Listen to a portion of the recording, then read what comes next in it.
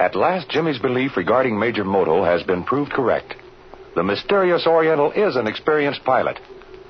And what does he propose doing with the speedy little jet-propelled fighter that has been flown to the airport for his approval?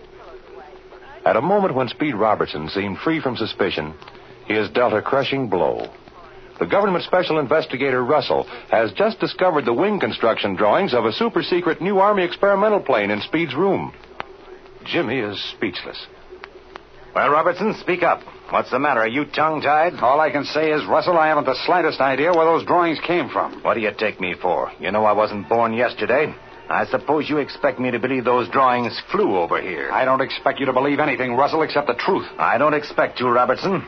I've been a government agent for 25 years, and it's sometimes been very hard to know what the truth is, but I've never yet had occasion to doubt the evidence of my eyes. Well, Russell, as Jimmy here happened to mention to me yesterday, there's always a first time for everything. Meaning what? Just this. I don't deny for a second that these are part of the plans of the jet plane. I can see and I can read just as well as you can. But that's no proof at all that I'm responsible for their presence here. Why, of course, Mr. Russell. Just because the plans are here doesn't mean that Speed stole them. Just a minute, Alan. I'm doing the questioning. When I need you, I'll call you. Yes, sir. Naturally, Robertson, I'd expect you to say that. It's the first alibi of every thief. Listen, Russell, I'm not going to take that from you or anybody else. I'm not a thief, and you've no right to call me one. Now, you better take that back. I'll take nothing back. I'll give you 10 seconds to take that back. If you haven't done so by that time, I'm going to knock you flat on your back. You only think you are, Robertson. I rather expected this. Get any rat in the corner and he'll fight. Yeah, well, for that, I'm going to hit you just a little harder than I intended to. You've got about 2 seconds left. Yes? You take a good look down this barrel, Robertson. You make the slightest move toward me, and this finger of mine is liable to squeeze real quick like. I've always found the best policy is to shoot first and explain afterward. Speed, please. Please don't move. Oh, look, Mr. Russell. This is all a terrible mistake. I told you I'd call you when I needed you, Alan. You feel very cocky, don't you, Russell, with that big piece of artillery in your hand? Don't mind the smart cracks, Robertson.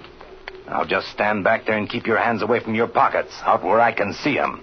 You don't seem to realize the gravity of this situation. No, I don't, but I do realize what a big monkey you're making out of yourself. Careful, Robertson. I may pull back a little further on this trigger.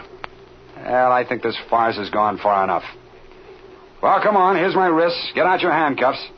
Here, Jimmy, perhaps you can help Mr. Russell. He can't hold that gun on me and snap on the cuffs at the same time. I'll tell you, Russell, let Jimmy hold the gun while you put on the cuffs. You stay where you are, Alan. Oh, I get it. You're thinking of Jimmy as my Confederate. Well, here's another suggestion. You keep the gun and let Jimmy snap on the handcuffs. That smart stuff's not going to get you anywhere, Robertson. You better come clean. How did you get those? Please, do we have to go into all that again? I repeat once more, I haven't the slightest idea how those plans got in my room. Now, really, Robertson? You don't honestly expect me to believe that. Suppose your watch was missing from this room and then it was found in young Alan's room. You'd probably tell me it walked out there of its own accord. That's an excellent illustration, Russell. No matter how the watch got out to Jimmy's home, I'd never accuse him of being a thief. I'm to understand, then, you absolutely deny knowledge of how these plans came to be in your room. I do. And you also deny having abstracted these or any other of the ship's plans from the government factory. Am I to understand you're accusing me of stealing those plans? Don't you think the evidence warrants it? You were seen down at the factory at night twice when you had no business being there. Your alibi the first time was that Jimmy Allen had called you by phone and asked you to meet him there.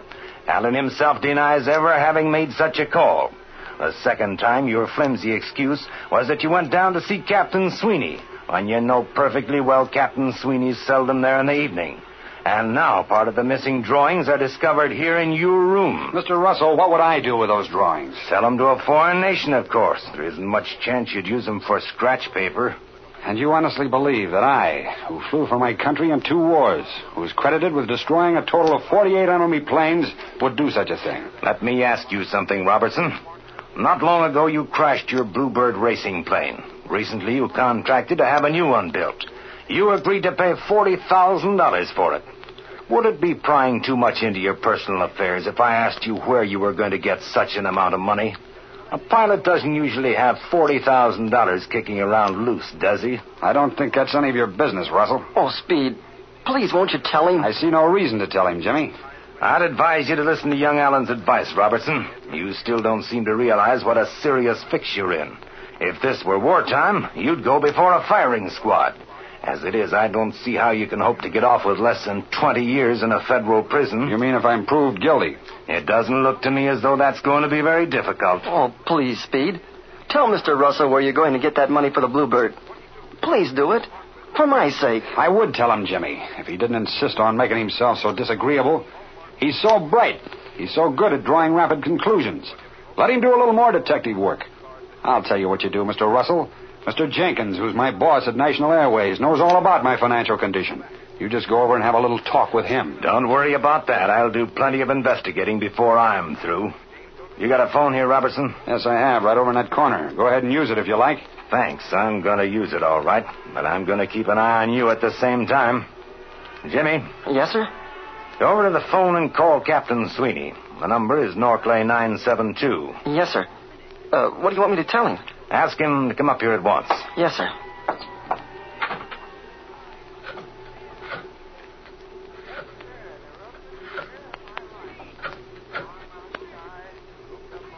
Hello? Hello, is this the Army Aircraft Factory? Is Captain Sweeney in? Yes, please. It's very important. Hello? Hello, Captain Sweeney? This is Jimmy Allen, Captain Sweeney. Yes, I'm in Speed Robertson's room over at the pilot's quarters. Mr. Russell's here and he wants you to come over at once. It's very important. Yes, sir. Thanks very much. Goodbye. Captain Sweeney's coming right over. Much obliged, Allen. You know, Russell, I'll tell you another reason why you're on a wrong track. I'll bet this'll be alibi number 2. Shoot, Robertson. I'm listening. A man that would be clever enough to get into a heavily guarded factory and steal the plans of the latest Army jet plane would hardly be dumb enough to leave him around. I don't think I've insinuated that you're any dumbbell, Robertson. Now, thanks for the compliment. But I certainly would be a dumbbell if I stole a set of valuable plans and left them lying around my room. That's alibi number 2, all right. But every crook, Robertson, no matter how clever, makes at least one mistake. Otherwise, none of them would ever get caught. All right, Robertson, answer that. No. Wait a minute. You answer it, Allen. Hello? Hello? Oh, yes, he's here.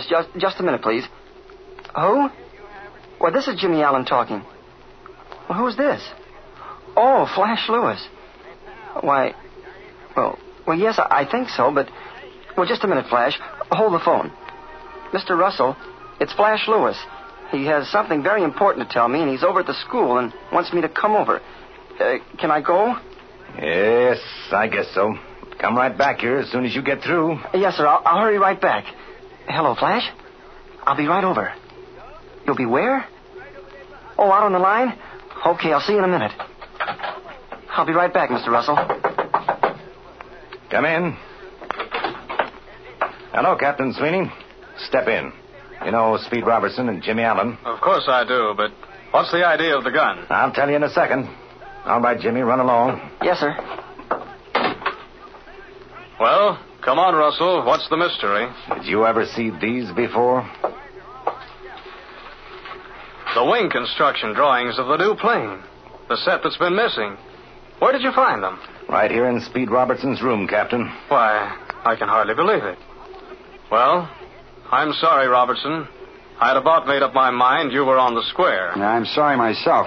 Sorry you'd be so hasty in jumping to conclusions. Believe me, Captain, this lad has all the answers. But what are the other drawings that are missing, Russell? I haven't had time yet to look, Captain, but they're undoubtedly here. That's what I called you for. I couldn't look for plans and keep Robertson covered, too. Yes, that's right, but where were these drawings? Down there on that shelf under the table. You better look there first. Well, there's nothing like plans down here. Well, you better look through the desk, then.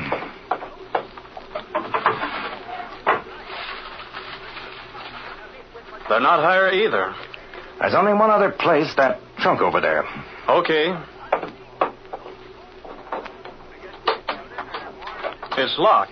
Aha. Said in Sherlock Holmes' finest style. Where are the keys, Robertson? On that desk over there.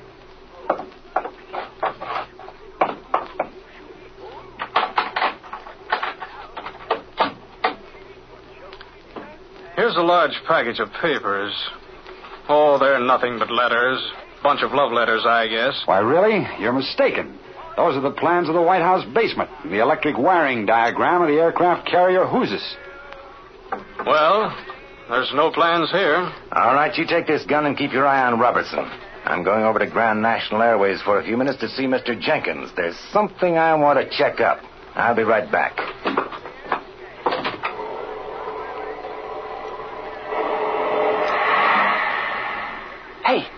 Hey, Flash. Hi, Jimmy. What do you want, Flash? Hey, look at that ship up there. Who's ever flying it sure knows his eggs. He sure does, Jimmy. That's Captain St. John. Didn't Speed say he knew him? Oh, sure he did. Well, that must be the jet plane he flew in. Boy, look at him go. He's almost out of sight. I'll say he is. But listen, kid. Yeah? Mike Jones, Shorty Mason, and Major Moto are right on the other side of that P-19 trainer, watching St. John do his stuff. And listen, Jimmy, I heard Mike Jones tell Shorty Mason the deal was all set. Major Moto's bought this plane and 10 others for his country. What? Well, what do you know about that? But that's not what I wanted to tell you, Jimmy. Mike Jones ordered me to have that plane on the line and warmed up at 1 o'clock tonight. Can it be possible that Speed Robertson is a marvelously clever actor? So good that he has even Jimmy fooled? And what is the significance of Mike's instructions to Flash regarding the jet-propelled fighter? Well, don't miss Jimmy's next air adventures.